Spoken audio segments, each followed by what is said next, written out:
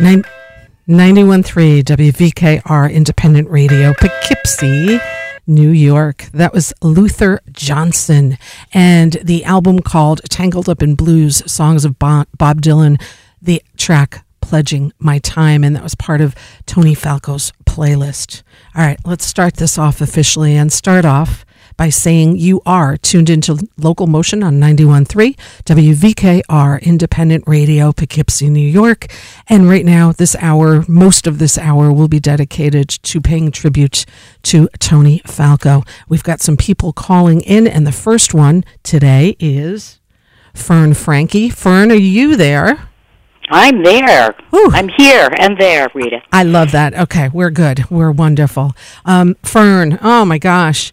It's so nice to have you on air, and thank you for doing this. You're Falcon Promotions, and you've been a behind-the-scenes kind of lady for Tony. And you've been with me every moment of the way. And you know, back 10 or 12 years. I gotta say, we've known each other about 12 years now, I think, and been to your place and had wonderful tea. Remember all the radio commercials we wrote together, and just all the fun stuff. That was our monthly contract meeting. Yes, yeah, and that was always so much fun. And those were the old days. Yeah, when media reps actually met with you. Yeah, no, that was a lot of fun, and just getting to know you, getting to know Tony. I got to just tell you, the first time I walked into the Falcon, it was right after it opened at its current location. And it blew me away. Like, as soon as I walked in there, I was like, this feels really good. This feels like a safe place. It feels like a really warm place. I ended up introducing myself to Tony, and we became friends, and obviously business. And vowed your loyalty from that moment on. From that moment on, Fern, man, you know. You know what I would love to tell you is my similar experience. I want to know when you met Tony. Well, first I have to tell you, let's go back to like the early spring, I think March of 2009, and a friend who was a poet had a gig kind of in between two musical acts at the old Falcon, which the Falco kids called The Building. Yep. It was in the Falco family's backyard, still is. And I had never been there before, but I'd heard, a little scuttlebutt here and there. So I went with a young journalist friend, and I would say somewhere between the two acts, she looked at me and said, "Hey, Fernie, this ain't no open mic." And in my own mind, I thought, this is the way it ought to be. Mm-hmm. My skin crawled with excitement. I'm like, who is this guy? Yeah. So as the crowd filed out, I just stopped a random woman, and I said, who is this guy? Is he in the business? And she said, no, I think he's a hydrologist. Of course, if I had a cartoon thought bubble, it would have said, hydrologist? What? So not too long after that was spring. So I continued to go there and hear extraordinary musicians. This was off the grid. There wasn't even hardly a grid. There was no social media. You just had to be on Tony's email list, and the shows could pop up at any time. Midweek, twice a month. So I had been friendly with the jazz singer, Judy Silvano, and she and her extraordinary Grammy Award-winning sax-playing husband, Joe Lovano, celebrated their anniversary every year with a huge party at their place in New Windsor. So I went, and picking up a plate of food and looking for a place to sit, there was a long table outdoors, and at the end of the long table was a guy with, curly gray hair. And I said, you're Tony Falco, aren't you? And he said, yeah, I am. And I said, I just want you to know the way you're doing it is the way it ought to be done. And he said, boy, I'm glad you said that because I want to open, commercial venue. And I have no idea how to promote it. And I just put my hand in the air and said, I'll do that. So it pretty much moved on from there. Wow. Julie came over to the table. I met Julie. I even think the kids were there. I think Lee was there with a couple of his band members. Remember the Chills was his band when he was a teenager. Yeah, absolutely. So, and of course, because it was Joe and Judy's place, there were extraordinary jams that went on all afternoon into the night with the greatest players in the world. Right. So from that moment on, we began to meet. I returned to, this is the old and original Falcon, for other performances, and Tony, approached me and said, let's start talking. And I would say sometime between August 2009 and the day we opened on November 27th, after Thanksgiving, that year in 2009, we met every week. We talked every other day. We met every week. We nagged media. I dealt with, as you know, radio reps said, this will never work. No cover, no tickets. No, this isn't going to work. But, if you build it, they will come. They will come, and 13 years later, they still continue to come. That was my biggest takeaway from my first visit to the Falcon, which I remember like yesterday, walking in there saying, what? I don't need a ticket to be here? I can pay what I can? And what? Just like I'd never heard of anything like this before. Even early on, in mine and Tony's first couple of meetings, which could have been anywhere. We'd meet at Deli, or we'd meet at the Raccoon Saloon, and just spread papers everywhere. And even at my house, because by this time we built a team. My friend the late Eleni Kikas was with us, helping organize media. Ono de Jong was building a website. And we had a number of meetings that way as well. But early on, even I thought, I winced a little. I said, are you sure, Tony? No cover, no tickets? Are you sure? And he finally said, one of those magical, simple Tony Falco things. He said, I try stuff, and it usually works out. Period. Yeah. So, when I welcome people to the Falcon, welcome to the idea that worked out. Yeah, great way of putting that, and that continues to grow and grow. I mean, you first had that beautiful room upstairs, and the way that it was constructed with all these recycled, reusable parts. I mean, I remember he told me, he's like, Tony, your bar up here is like so cool. He's like, you know what that is, Rita? It's an old shuffleboard. I'm like, what?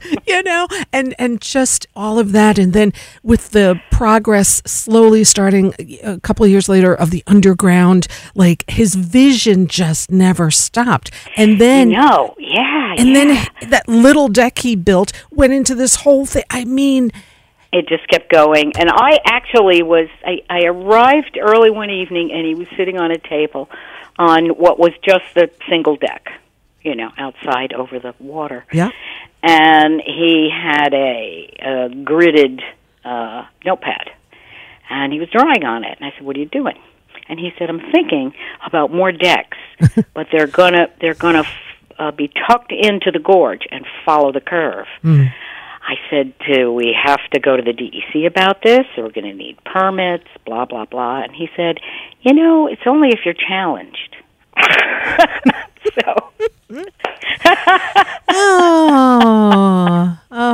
only happens if you're challenged. And then who would have known years later COVID hit us, and those decks were just perfect. Oh, they were a lifesaver. Yes. Not merely for the Falcon. They were a lifesaver for people who needed to get out. Yes. And for musicians who needed to play out. New York City was still shut down. Yes. If you remember, we had Osnoy and Anton Fig. Mike Stern kept showing up. Mike Stern. I mean, Tim Reese. Players. Yeah. Yes. Yeah. Extraordinary players that they need to play. Yeah. And they need to play for people. And it was so great that you were just like staggered. You felt so safe. I mean, I felt bad for everybody, all the servers that were there, the staff, and the exercise that they got running up and down. Yeah, that's definitely putting on some miles. Yeah. And we knew that. And we needed a staff that was really willing to put in that muscle. But it kind of seems like we were all in it together. and that they needed to be around social people too, and the musicians and the patrons that came, and Tony and his family too. That's the idea of any good venue, is that it is a production, and the players are everybody. Yeah. The actors and players, they are the audience. Yeah. They are the musicians. They are the staff. Yeah. And everybody has to work together.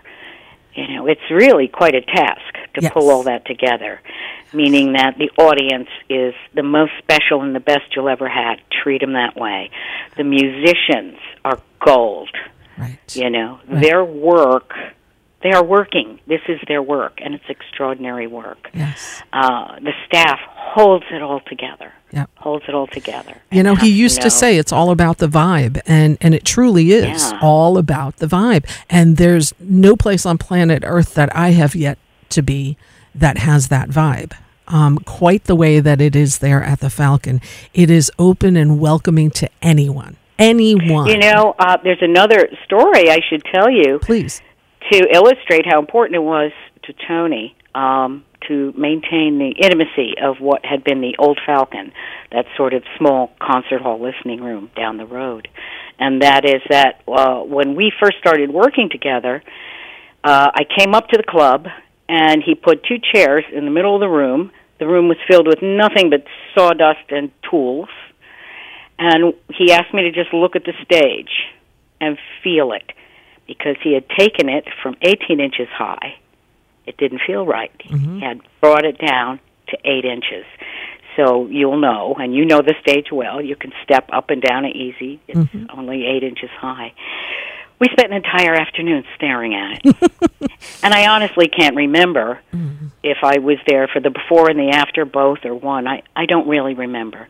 But I do remember having 2 seats in the middle of a big, dirty room, and him asking me to just look at the stage and feel it.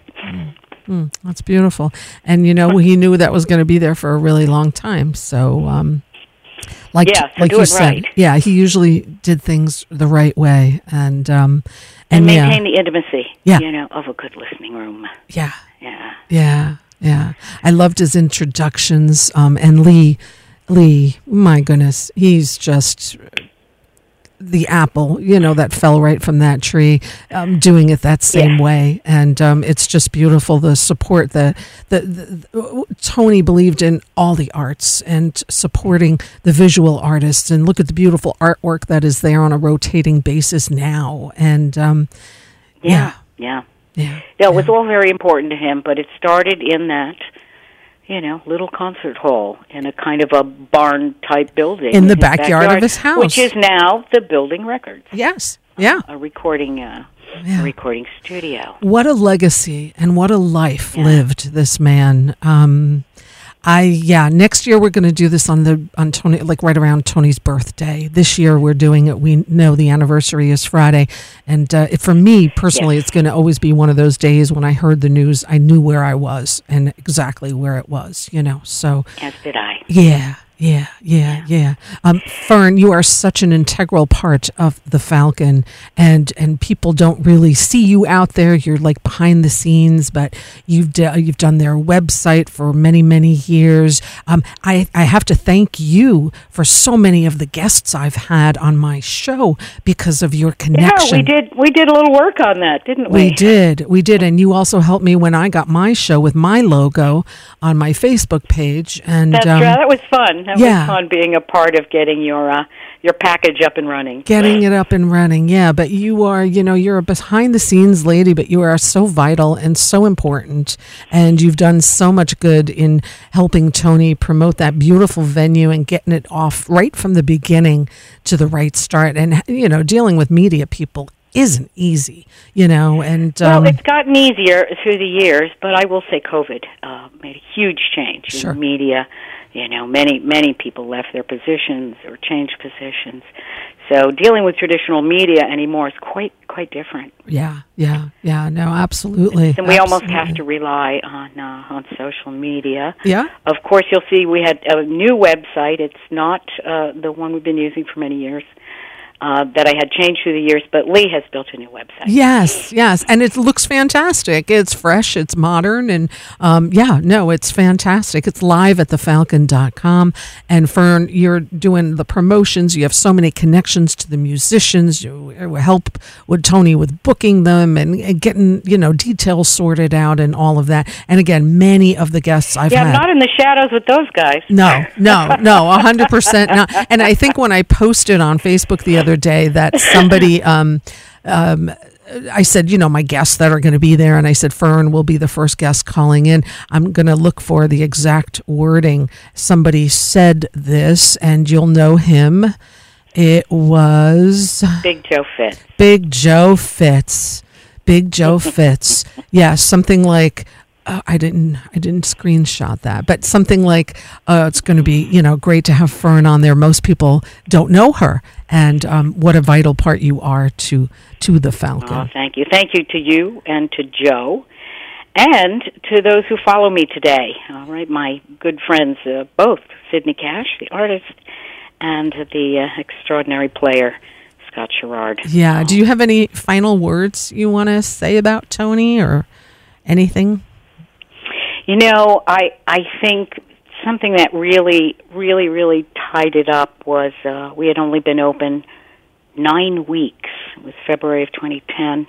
Fred Hirsch came to play, and the New York Times did a story on it. And I was so thrilled that they said, because of one man's hospitality,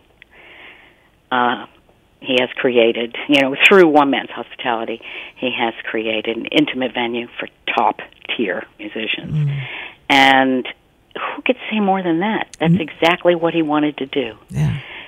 And that's exactly who we wanted in the room, He even put on a jacket that night, I remember, because the photographer from the New York Times was coming. He said, "Does this look all right?" I said, "Well, the buttons are falling off." Oh, my gosh. I think we'll get away with it. When the jacket came out, it was something special. I remember Pat Metheny being there? Oh, my gosh, yeah. Boy, did we squeezed him in 2 nights in a row, 2 shows a night. Yeah, and the jacket was on the whole time. And every time Tony pulled that jacket out, boy, he... Yeah, no. I don't know that he ever got the buttons sewn back on. I hope not. I hope he never did. It was just true character. And anyway, I think that quote from the Times says it all. And the fact that Tony, says stuff like, sometimes I have ideas, I try stuff, it usually works out, period. Yeah. Fern, I love you. Thank you. I love you right back. Thank you. All right, all my love to Sydney and to Scott as well. Stay tuned. All right, we'll talk soon. Yeah, absolutely. Bye-bye, Rita. Bye-bye.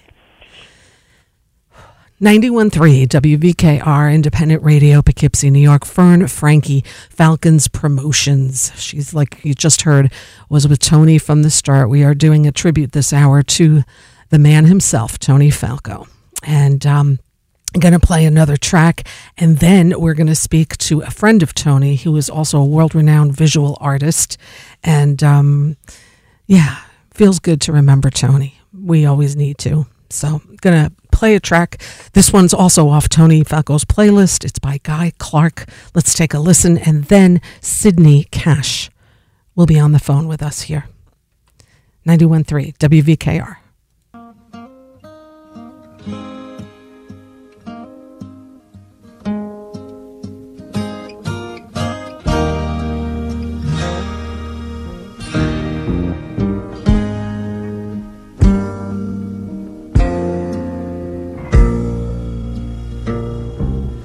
Wish I had a dime for every bad time, but the bad times always seem to keep the change. You've been all alone, so you know what I'm saying. And when all you can recall is pain, just you wait until tomorrow when you wake up with me at your side and find I hadn't lied about nothing.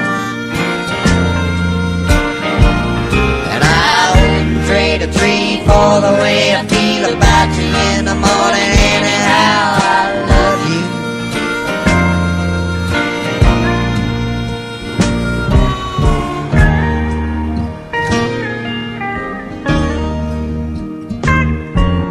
And every day gets just a little bit better. And half of getting there is knowing where I've been before. But I'm sure you understand, 'cause I ain't your first man. And when you feel like running for the back door, don't just you wait until tomorrow when you wake up with me at your side and find I haven't lied about nothing. And I wouldn't trade a tree for the way I feel about you in the morning. Anyhow, I love you.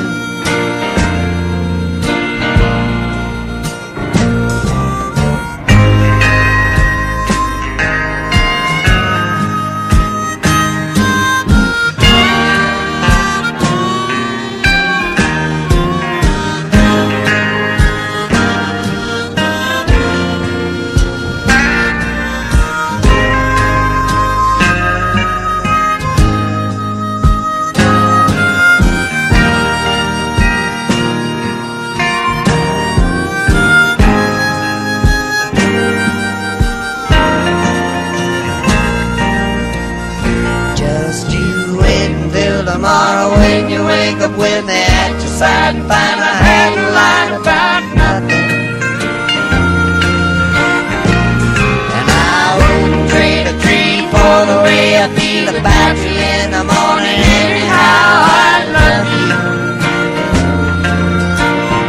Oh, just you wait until tomorrow when you wake up with me at your side and find I hadn't lied about nothing.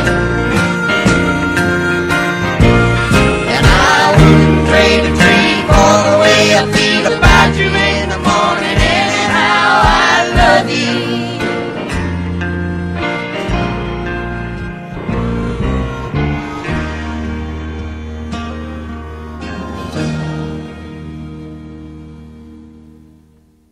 91.3 WVKR from Tony Falco's playlist.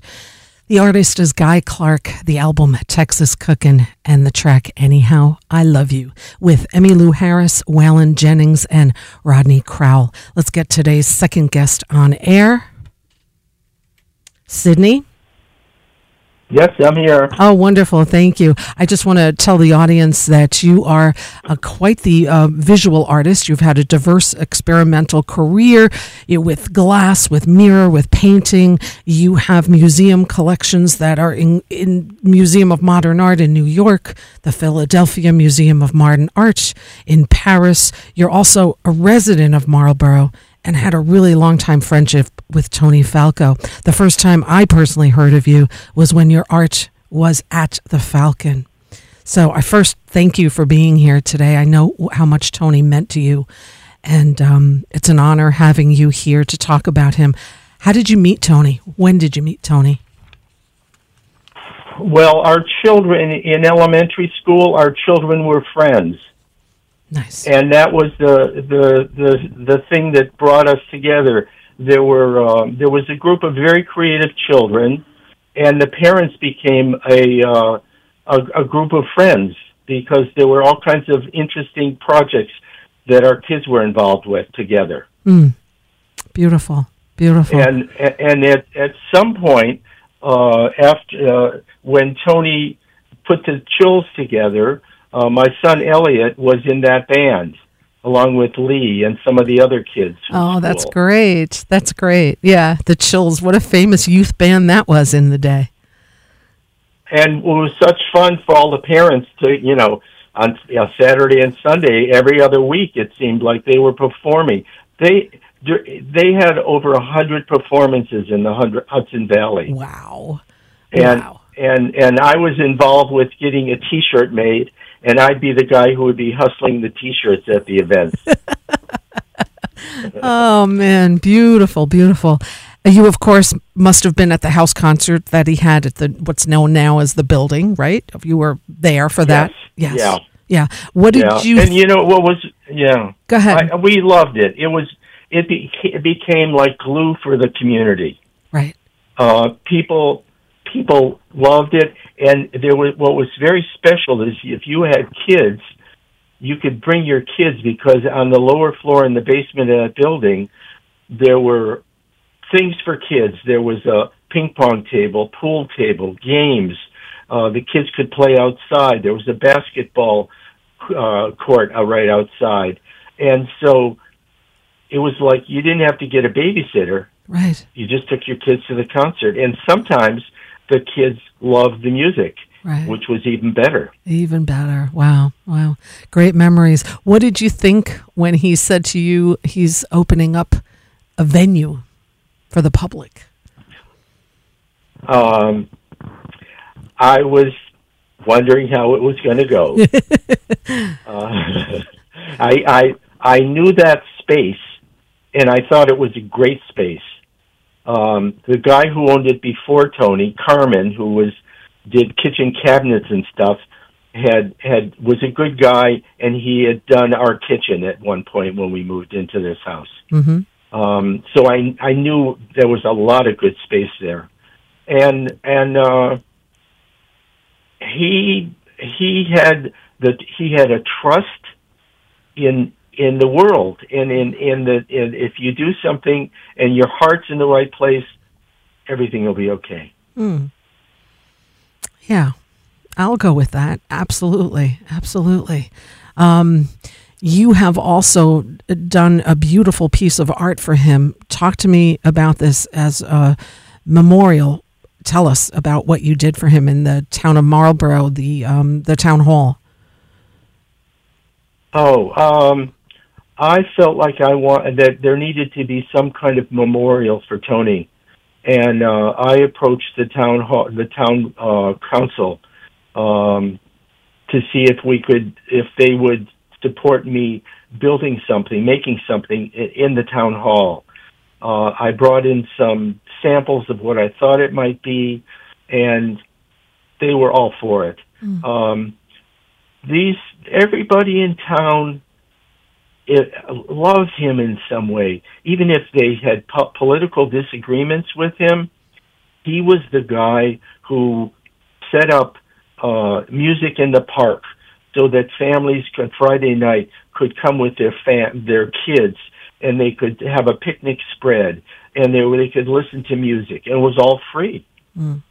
And even if it was in competition with the Falcon, he was looking out for the town. And the people who were the politicians understood that, and they loved him for it. Right. And so they said, sure, let's do it. And I went through a couple of iterations of what it was going to be, because the first one seemed too big, the second one was too little, and the third one was just right. Perfect. And everybody's been really happy with it. And there's even a book that you can sign, and you can leave a note about Tony, of your relationship with Tony. And so I felt like I wanted to do something for him and for the town. Right. And tell us exactly where this is. If people want to stop by during business hours, where exactly do they go? This is in the Marlborough Town Hall, mm-hmm. and it's in Milton. There's Milton and Marlborough are towns in the bigger Marlborough town. So if you going down 9W, there's a Stewart's on the east side. Yep. of the road, and if you turn on at that point, you go down about maybe 300 feet, and on your right is the town hall in what used to be an elementary school. You can walk in the front door. That memorial is in the front hall, and I'm really happy because in some of the showcases there are memorials to the farmers of Marlborough. So it felt like it was an appropriate space and with the right people, the people who were feeding us and the people who were nourishing our souls. Right. And we would be remiss to not to talk about the Marlborough Nature Trail that Tony also came up with during COVID. He had this idea that there was a place that could be mapped out because he had been walking it, and he ended up working with Roger, who worked for Tony for a long time, a Jamaican guy who was the guy who built so much of the Falcon, and they went through the woods, clear cutting and making a beautiful trail, so you can go down to the river from 9W. Yeah. It's right across the street from St. Mary's Church. Yeah, you can park in the lot there, right, and just walk down the trail. It's called the Marlborough Nature Trail. I hope they put his name on there too, like somehow. Well, he doesn't want his name on it. I know. That's what I understood. I know. And I don't think and Julie said something about that, I believe, and I don't think I think everybody's following Tony's wishes about that. Right. No, and that makes sense. Of course, need to honor him. Well, I know you and Tony were longtime friends. He when I marveled at your artwork that was part of the Falcon exhibition, early days of its opening, he was telling me about you and your artistry and how much he just admired your art. And so there's still some of it in the bar area, right? Isn't that you with the glass in the bar area? Yeah. In the bar area, there are a couple of light sculptures that I did. Yes. That are in the wall opposite the bar. And about 7 years ago, I did a project where I started installing light sculptures in the back of the stage. And so the whole at one point, the whole back was covered with a lot of sculptures, and I didn't realize it at first, but the sockets on the stage were connected to sliders in the control booth back in the back of the Falcon. Yep. And so you could control the lights from light to dark. And what often would happen, what we started doing, me, Tony, Lee, when we were working them, it would become like the fourth musician on the stage. It would respond to the music, and it was such fun, and it was so fresh and surprising. And even if we didn't control it all the time, you could set it to something that seemed meaningful to the music.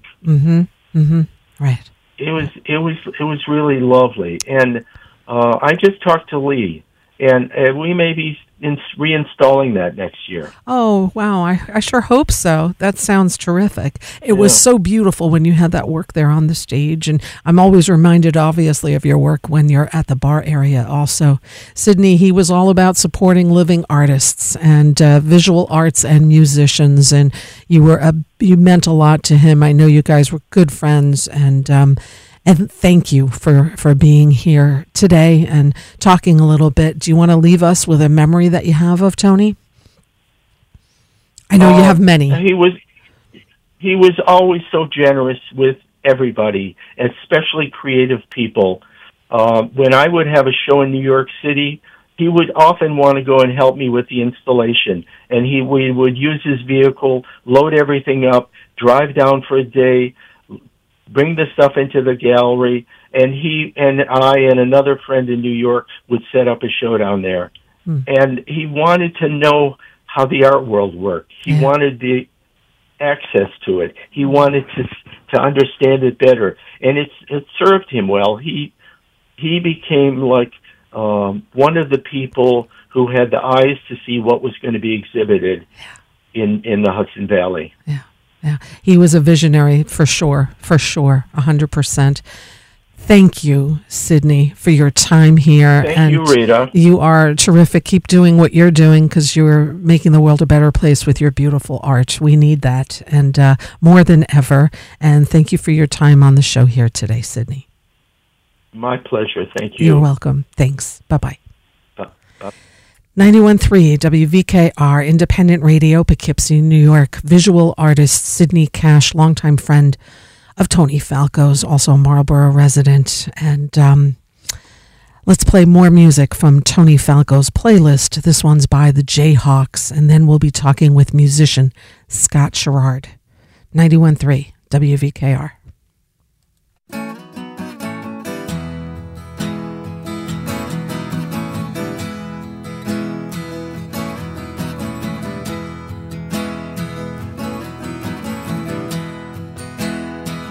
Where have all my friends gone?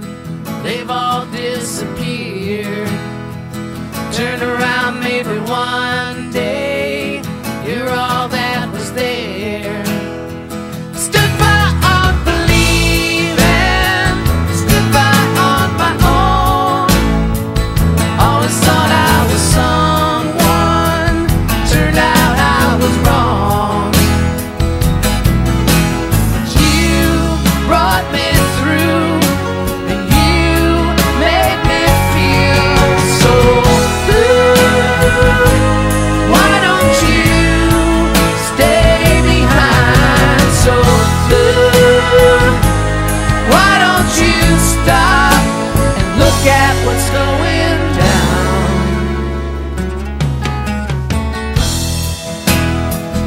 Live by an old woman, never sell me a lie. It's hard to sing with someone who won't sing with you. Give all of my mercy, give all of my heart. Never thought that I miss you, that I miss you so much. You brought me through, you made me feel so good.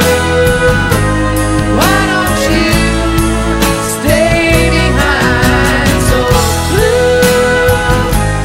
Why don't you stop and look at what's going down?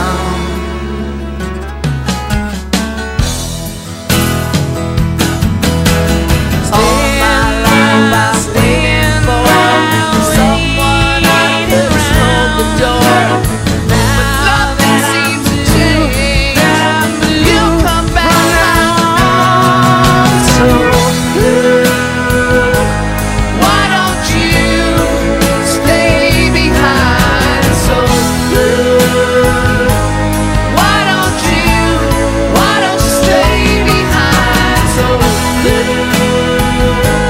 Why don't you stay behind so good? Why don't you stop? Look at what's going down.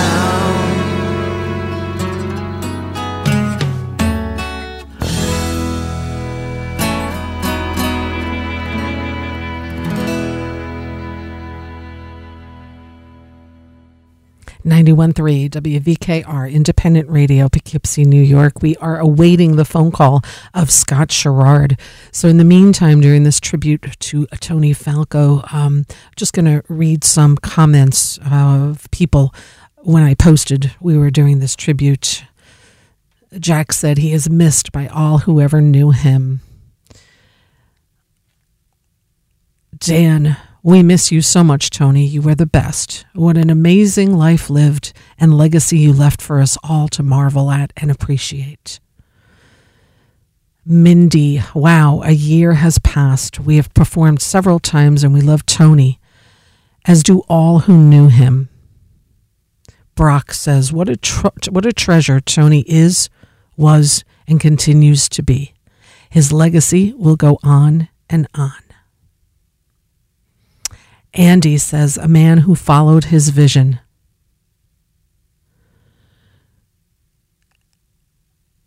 He was a great spirit, says Tink. Rebecca says, thank you for sharing this picture of Tony. I still can't believe he's gone. Beautiful photo, so greatly missed, says Lucy.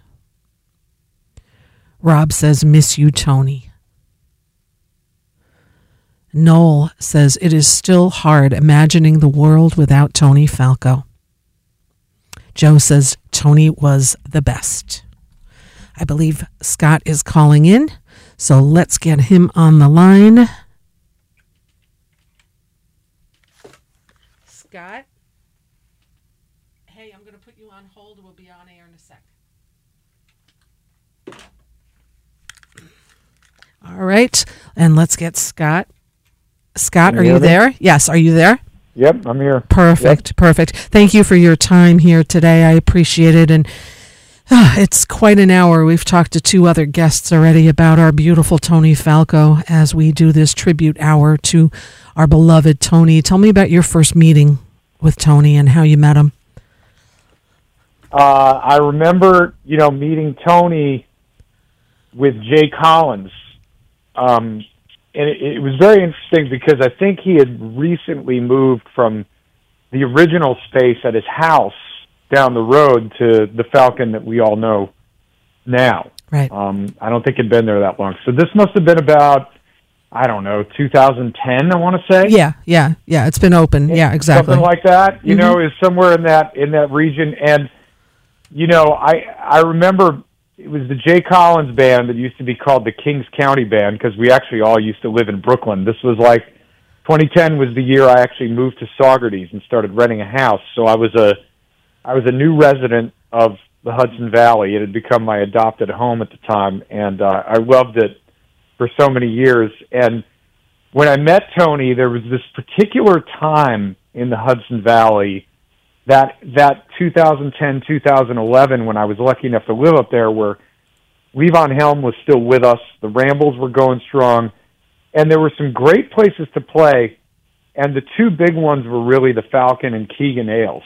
Mm-hmm. And Tommy Wolfe also passed away in recent years. Yes. And Tommy Keegan as well. And they had a whole really amazing thing going on. And, we really, right away when I met Tony, I knew that he was someone different. I knew he wasn't a club owner. And honestly, it seemed to me like he had a vision that was almost naive to me at first. And, Tony and I didn't necessarily hit it off right away. He loved Jay, and he definitely was a huge fan of Levon and the Levon scene. And, I felt like, I was trying to kind of get in there and play more with my own band, and it took him a while to warm up to me. But then, like so many people who have that thing about them in the music business in particular, I started to realize that Tony was a tastemaker, and he was playing it close to the vest. Mm-hmm. And those are always the people that have become the most influential in my life. And Tony was no exception. I mean, that place became a home for what at the time I called the Brickyard, Scott Sherrard and the Brickyard Band. Yep. And some of my favorite shows I've ever played ended up becoming on that in that space. And Tony became a huge supporter of my music. Yeah. And it became this, we used to call it our clubhouse, because he would book me there 4 or 5 times a year for a few years. Mm-hmm. So we'd come in every season, with a new set. And mostly this is with the Brickyard Band, although we did it with the CKS Band with Randy Charlanti and Bruce Katz. I did a bunch more gigs there with Jay, of course.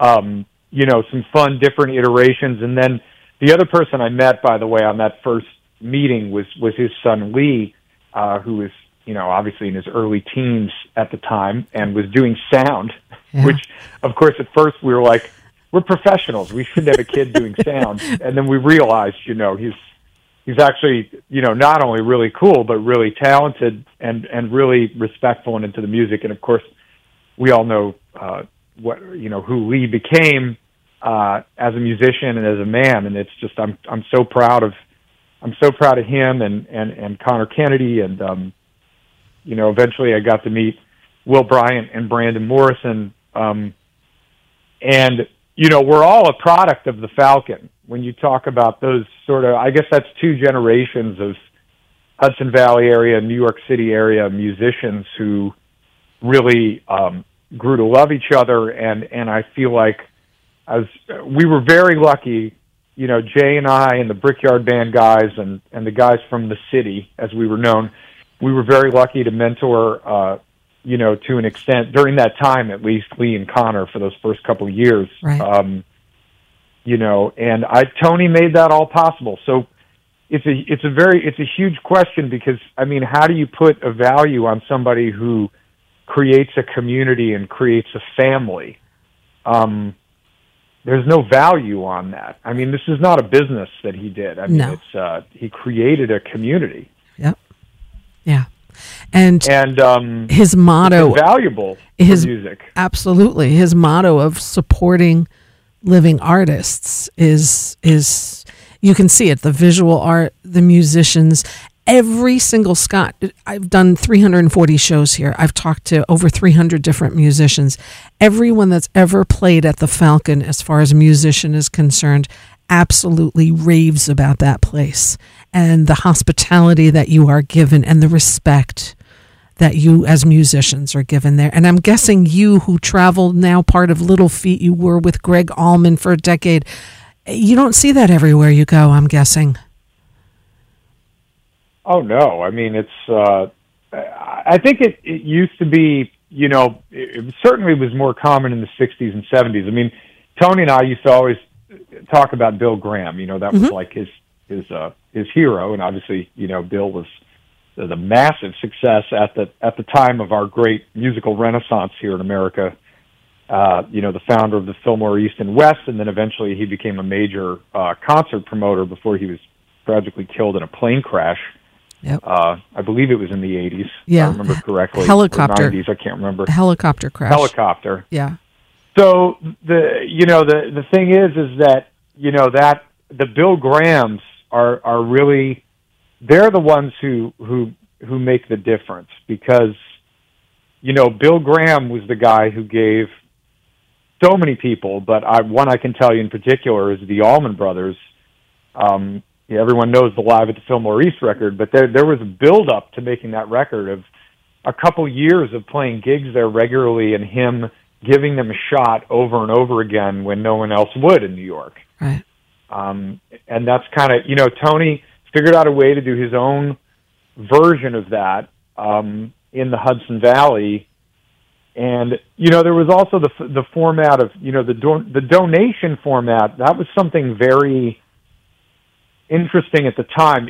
There were other barn gigs that were popping up that were donation based before Tony, but Tony's had the most, in the area at least, had the most cultivated following of music lovers, and they were always generous. So bands could always count on walking out with a decent, payday. Yep. To come up from the city, and that's why you saw so many, not just my band and Jay's band from the city. Obviously I lived up there for 2 years at first, and I ended up moving back to Harlem. But Bill Sims, would often come up, even though he had a house in the Hudson Valley. He mostly lived in Queens, and he would, come up from the city. He'd bring a band from the city up there.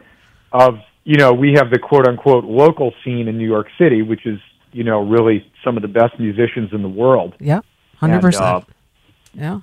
Somehow, Tony's formula of this donation thing allowed enough of a budget for those musicians to get in a car or even hop on the train in some cases. And, Tony or Lee would pick them up from the train station. They always had great backline there of amplifiers.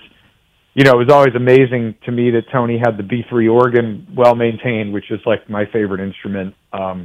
Really? And, oh, absolutely, yeah. For rock and roll, there's nothing like putting that B3 with the spinning Leslie cabinet on there. That's the sound, and it's, you don't find that in many venues anywhere. Even, high-end venues, you have to bring in a B3 organ from SIR. You know, it's very unusual to have a well-maintained organ in a space like that. Right, and a beautiful piano to boot, you know, so... Yeah, so that's really what, you know, he rolled out the red carpet for artists, and the format was not a ticketed format, which was very unique. It is very, you know, it's a very utopian vision. I mean, it's like a musical potluck. But it worked. It works. It still works.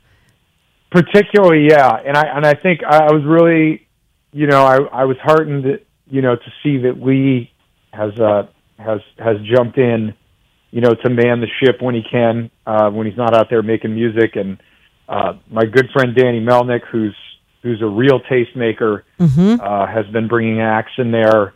Yeah, the Sunday Night Jazz Coalition, which has been some of the best jazz artists out there. I was just there Sunday night, and wow, Wallace Roney Jr. was there. I mean, it's quite a lineup that, so Lee's definitely getting some great help with Danny with the Jazz Coalition series. And Scott, I've seen you at the Falcon. That's where I first became privy to you.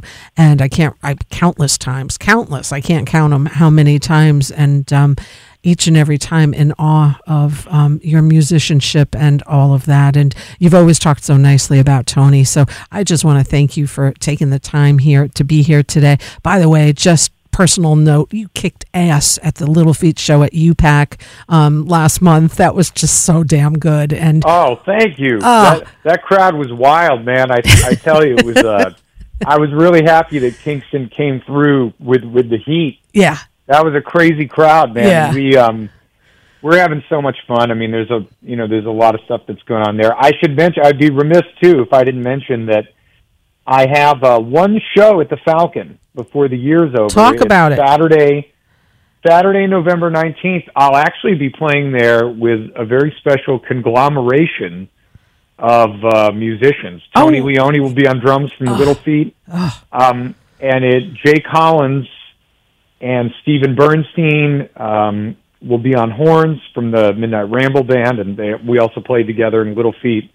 And then I think I'm not sure actually who else is on the gig. This is it's going to be a grab bag kind of jam session where we're all going to take turns singing and playing. Yeah. Man. So Saturday, November 19th, it's going to be kind of in a way, it's kind of a celebration of all the different band leaders who've come through the Falcon. Yeah, yeah. And you know what? The nice thing is that's going to sell out. So people, if you're listening, you better make a reservation quick. Live at thefalcon.com.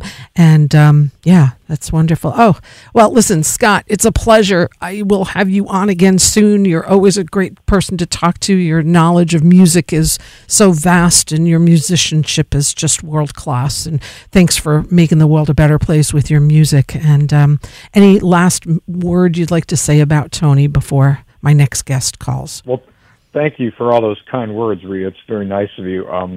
It's a great thing that we met at the Falcon. You know, I've made a lot of friendships and connections with listeners there, and that's the most important thing that we need to remember about Tony Falco and about this musical institution he started, and as you said so well, is still going strong.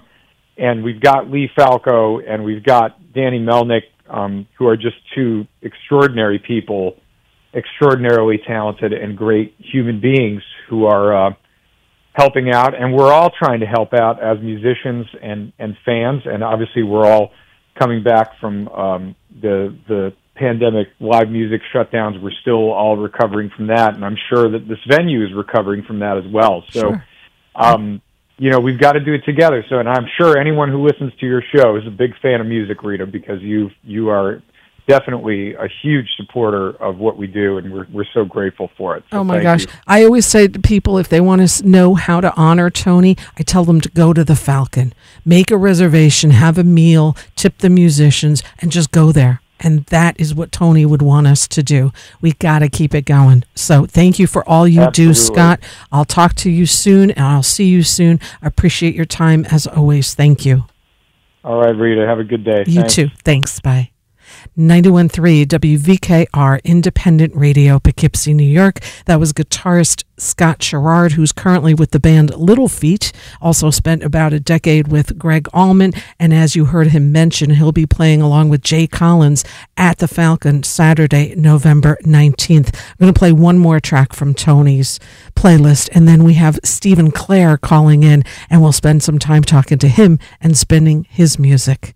All right, 91.3 WVKR Independent Radio, Poughkeepsie. This is from Tony's playlist.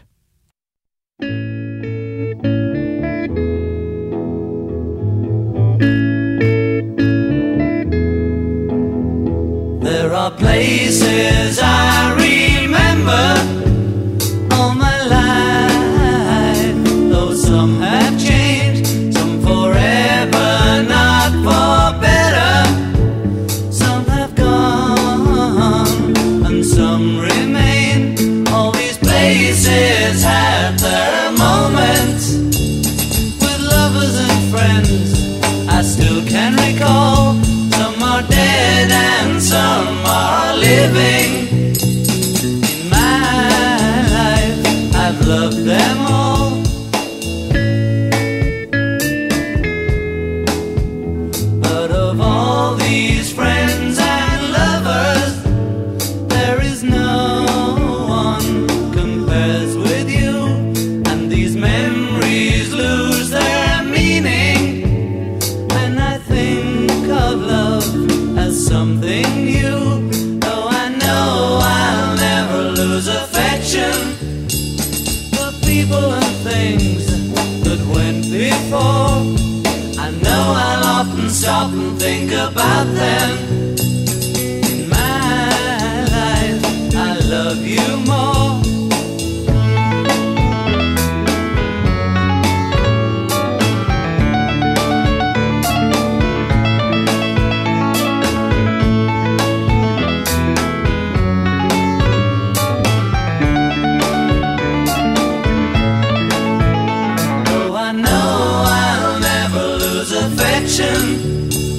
For people and things that went before.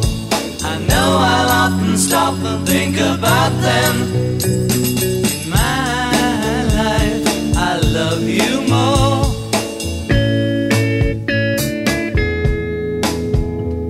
In my life I love you more.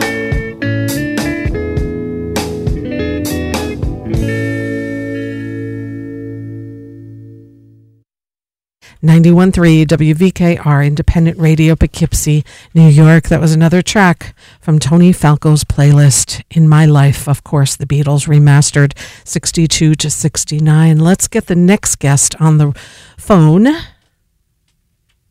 Stephen? Oops. Stephen? Yes. Yes, okay, good. Whew.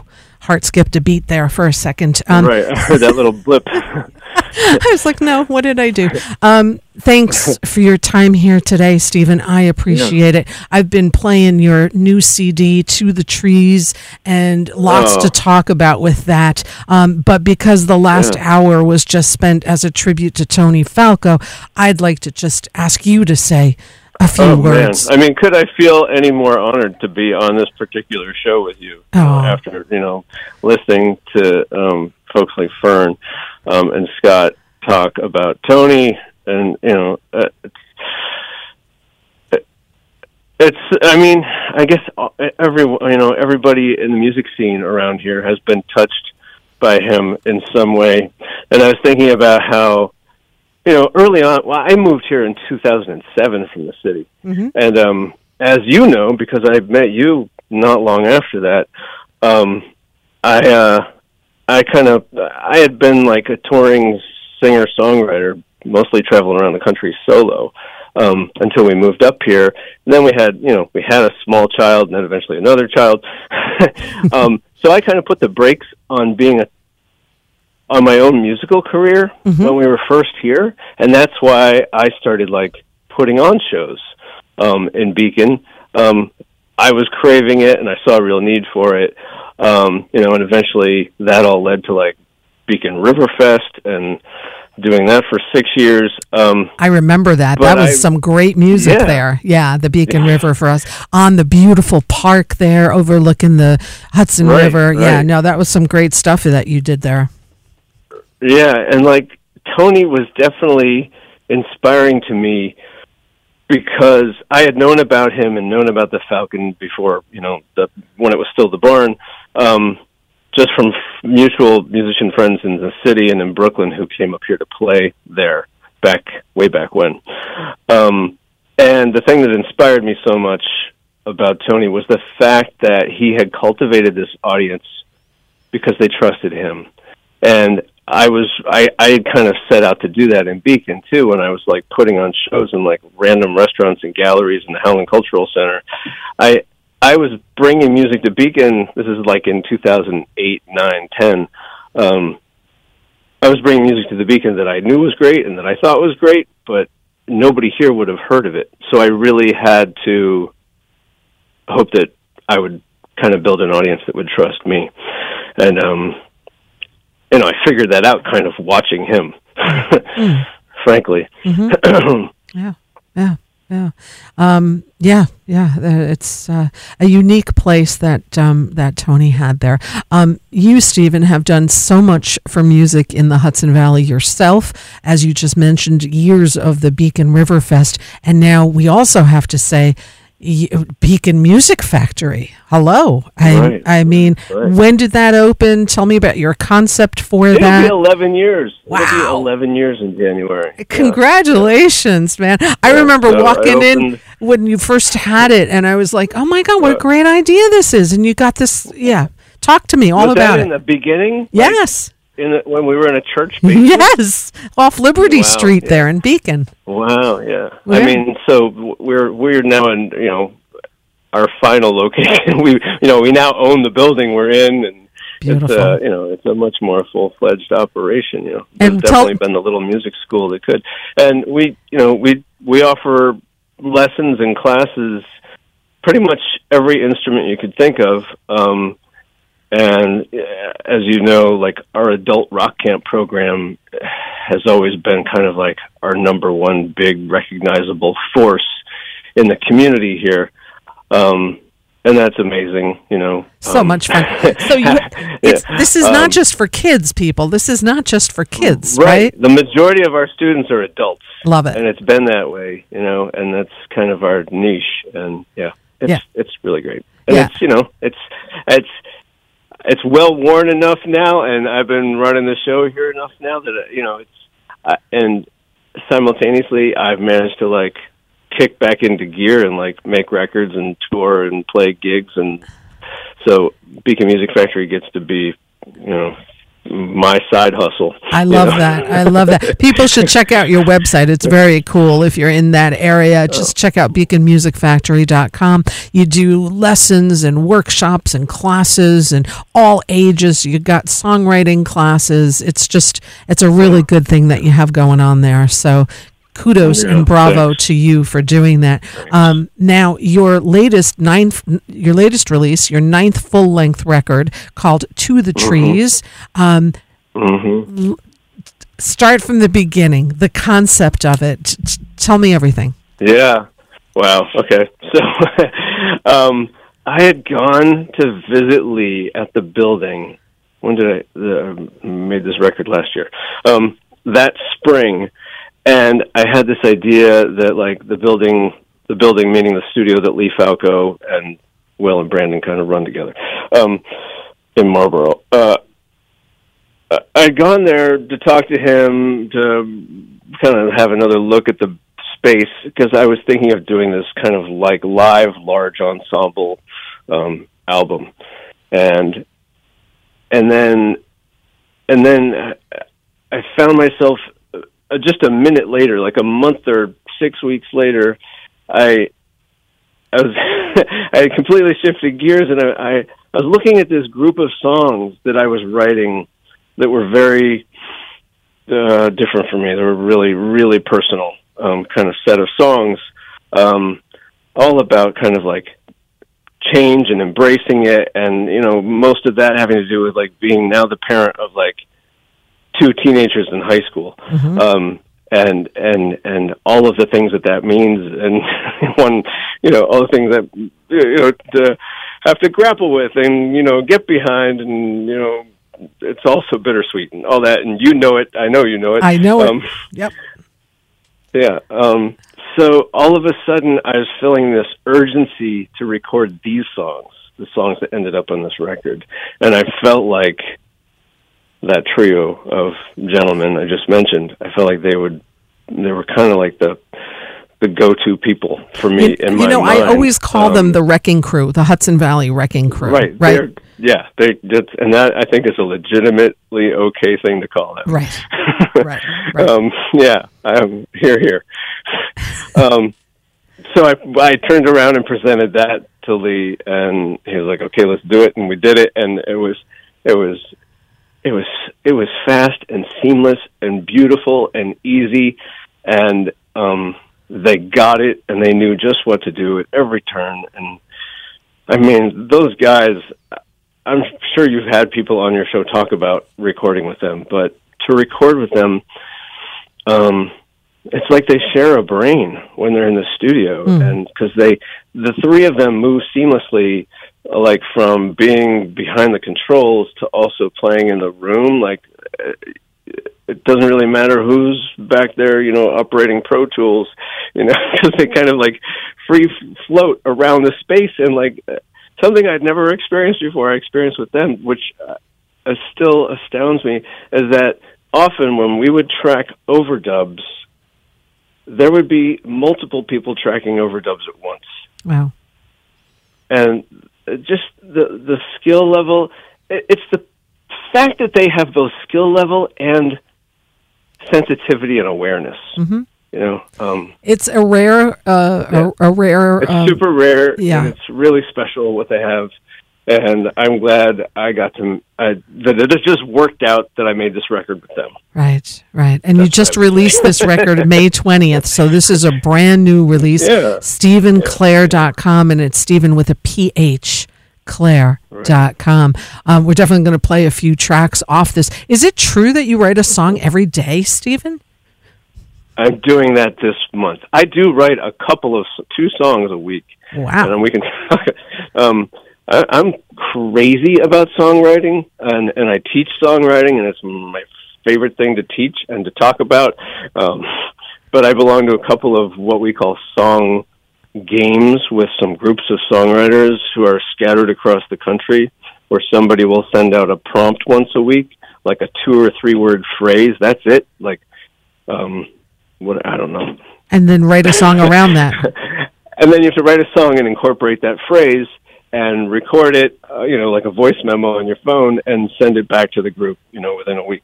And so I'm involved in 2 of those, plus, like a crazy person, I'm doing Songtober once again this month. So last year I did this because, so there's something called Inktober, which is for visual artists, and Inktober is a set of 31 prompts, 1 word only, each day. So like there's a different word for each day of October, and illustrators and artists will like make a drawing based on that 1 word. And I think Inktober's been going on for some number of years. Well, some songwriter friends adopted those prompts to do Songtober. So now the folks I know a handful of folks who are also doing this while I'm doing it, is we're taking the same 1-word prompts each day and writing a song. Wow.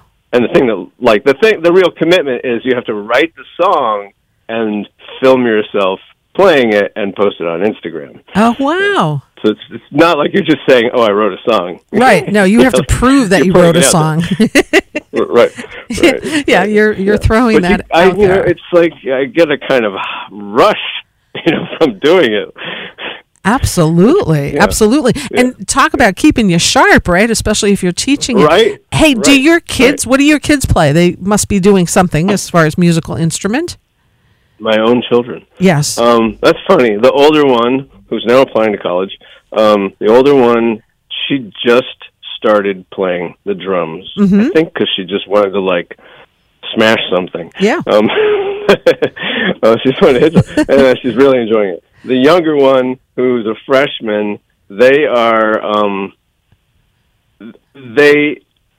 I've created a monster. Like, I didn't intend to, but like, they play music all of the time. Wow. And they have a band, and wow, the band is about to play their second gig. And wait, now what do they play? What instrument? They play piano, but they also play everything. Wow. Because like they started a jazz band back in the spring. They wanted to start a rock band, but they couldn't find people to start a rock band with, so they started a jazz band.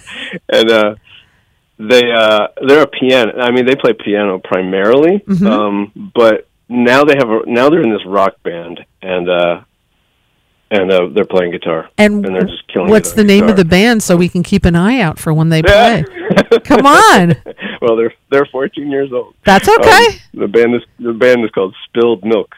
Oh, I love it. Okay, Spilled Milk. Well, listen, Lee Falco was in the Chills when he was 14 or younger. Right. So, well, that's also, I swear, Lee was probably 14 or 15 when I first met him. He was running sound. Yeah. So there you go. Yeah. So at age, really, this is just the start of it for Spilled Milk. So yeah, I look forward to following up on that there. Stephen Clare, talk to me. You're playing this weekend. You have a wonderful show happening, of course, at the Falcon on 11/11 with John Brown opening. That. Yes. So you got that. You've got a full band coming there. Talk to me. Who's playing with you? Okay. Well, so we've been playing a lot of shows this year with this new record, and it's been so fun. And I'd say for the last 5 years, probably, my main live thing is a trio with Daria Grace on bass and Aaron Lattis on drums. And to me, that's the Stephen Clare trio.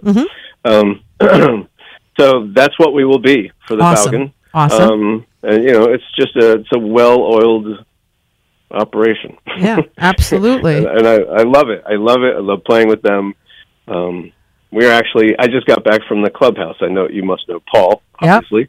Yep. And we just set up. We're going to be recording all day tomorrow at the Clubhouse in an effort to try to capture this trio live. Wow. We're going to play live in a room, no overdubs. We're just going to play live in a room all day long and see what we get. Wow. I used to always suggest that people like that, and I mentioned it to him years ago, to have an audience in a recording studio like that. And I mean that.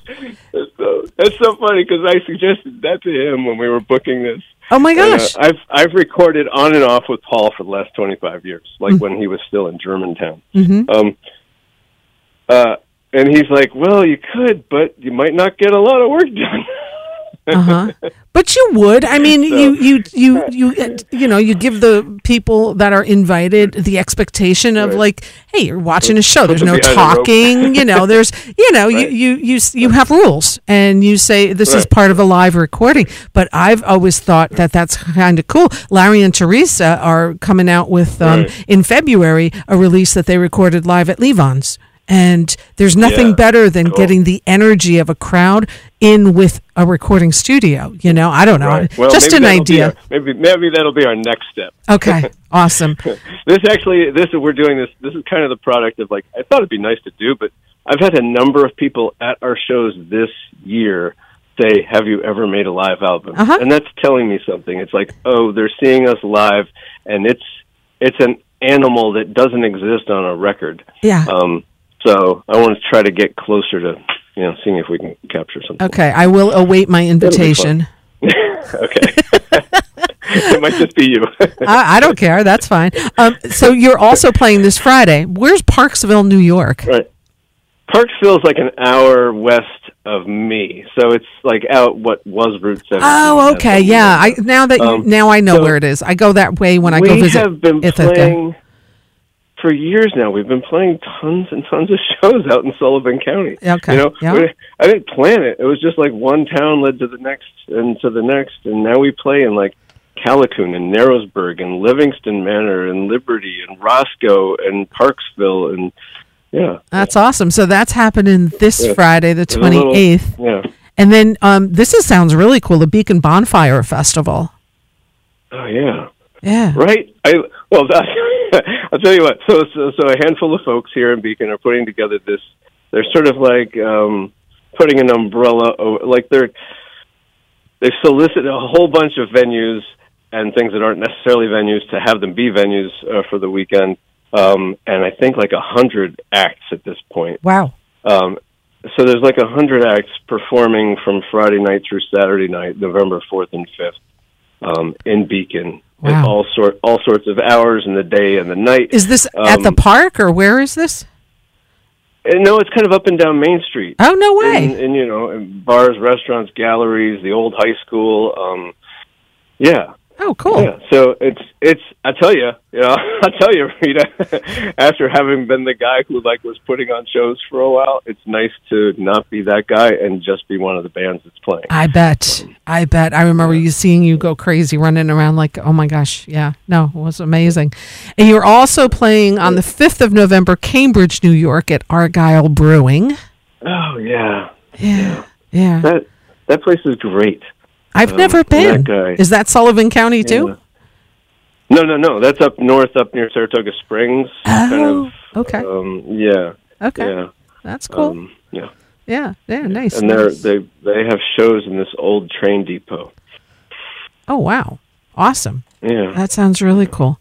And then the big show at the Falcon on the 11th of November, right. And John Brown opening up that show, and reservations can always be made at liveatthefalcon.com. The beautiful thing for the Falcon is there are no tickets to be sold, reservation, and it's all by donation. So that's how they do it. And it works. It definitely works. It really works. Yeah, absolutely. Stephen, I'm going to play some of your tracks of this new album, To the Trees, and I look forward to your next... Yeah, please, keep talking. Thank you. Yeah. I just want to say to you, I remember before you were doing this, how important this was to you to have a show, to have your show. And I just want to congratulate you. Thank you. 300 plus shows in. Thank you. Yeah, right on. Yeah. Thank you. Appreciate that. Means a lot, Stephen. Thank you. And it's I remember it was part of your music video. That just hit me. Holy crap. You were in my music video, yeah. Yeah, what album was that? The album was called Love Makes Us Weird, too. Oh, right. Wow, yeah. You were there. This whole music community that we have here in the Hudson Valley is just... It doesn't get any better. It really doesn't. You can travel the whole world and there's great clubs everywhere. But I tell you what we have here in the Hudson Valley is truly unique, and it's such a rich culturally area of just music and the arts. And thank you really for doing everything that you've always done to promote music. And bravo, congratulations on Beacon Music Factory, your new release, the next one coming out, and StephenClair.com. You are the man. And thank you for your time here today, my friend. Yeah, thank you, Rita. All right. I'll see you. All right. Okay. All right. Take care. Take care. Bye. Bye. 91.3 WVKR Independent Radio, Poughkeepsie, New York. Now it's time to play some of Stephen Clair's music. To the Trees is the new release that came out in May. Let's take a listen to the track called Lousy Butterfly here on 91.3 WVKR Independent Radio, Poughkeepsie, New York.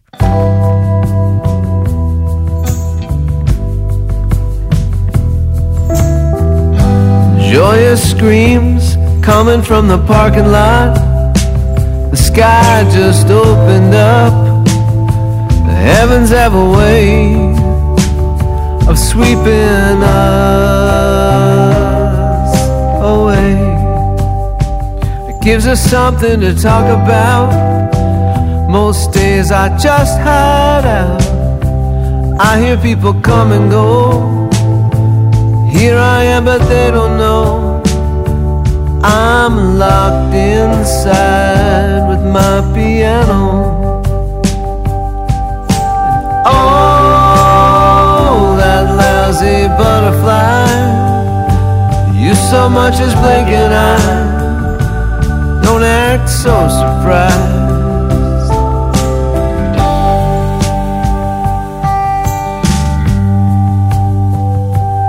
In that instant, if it hadn't flapped its wings, I might have rolled this piano right outside, let my freak flag fly, then we'd be singing in the rain. Don't make me explain how one drop of rain can change everything.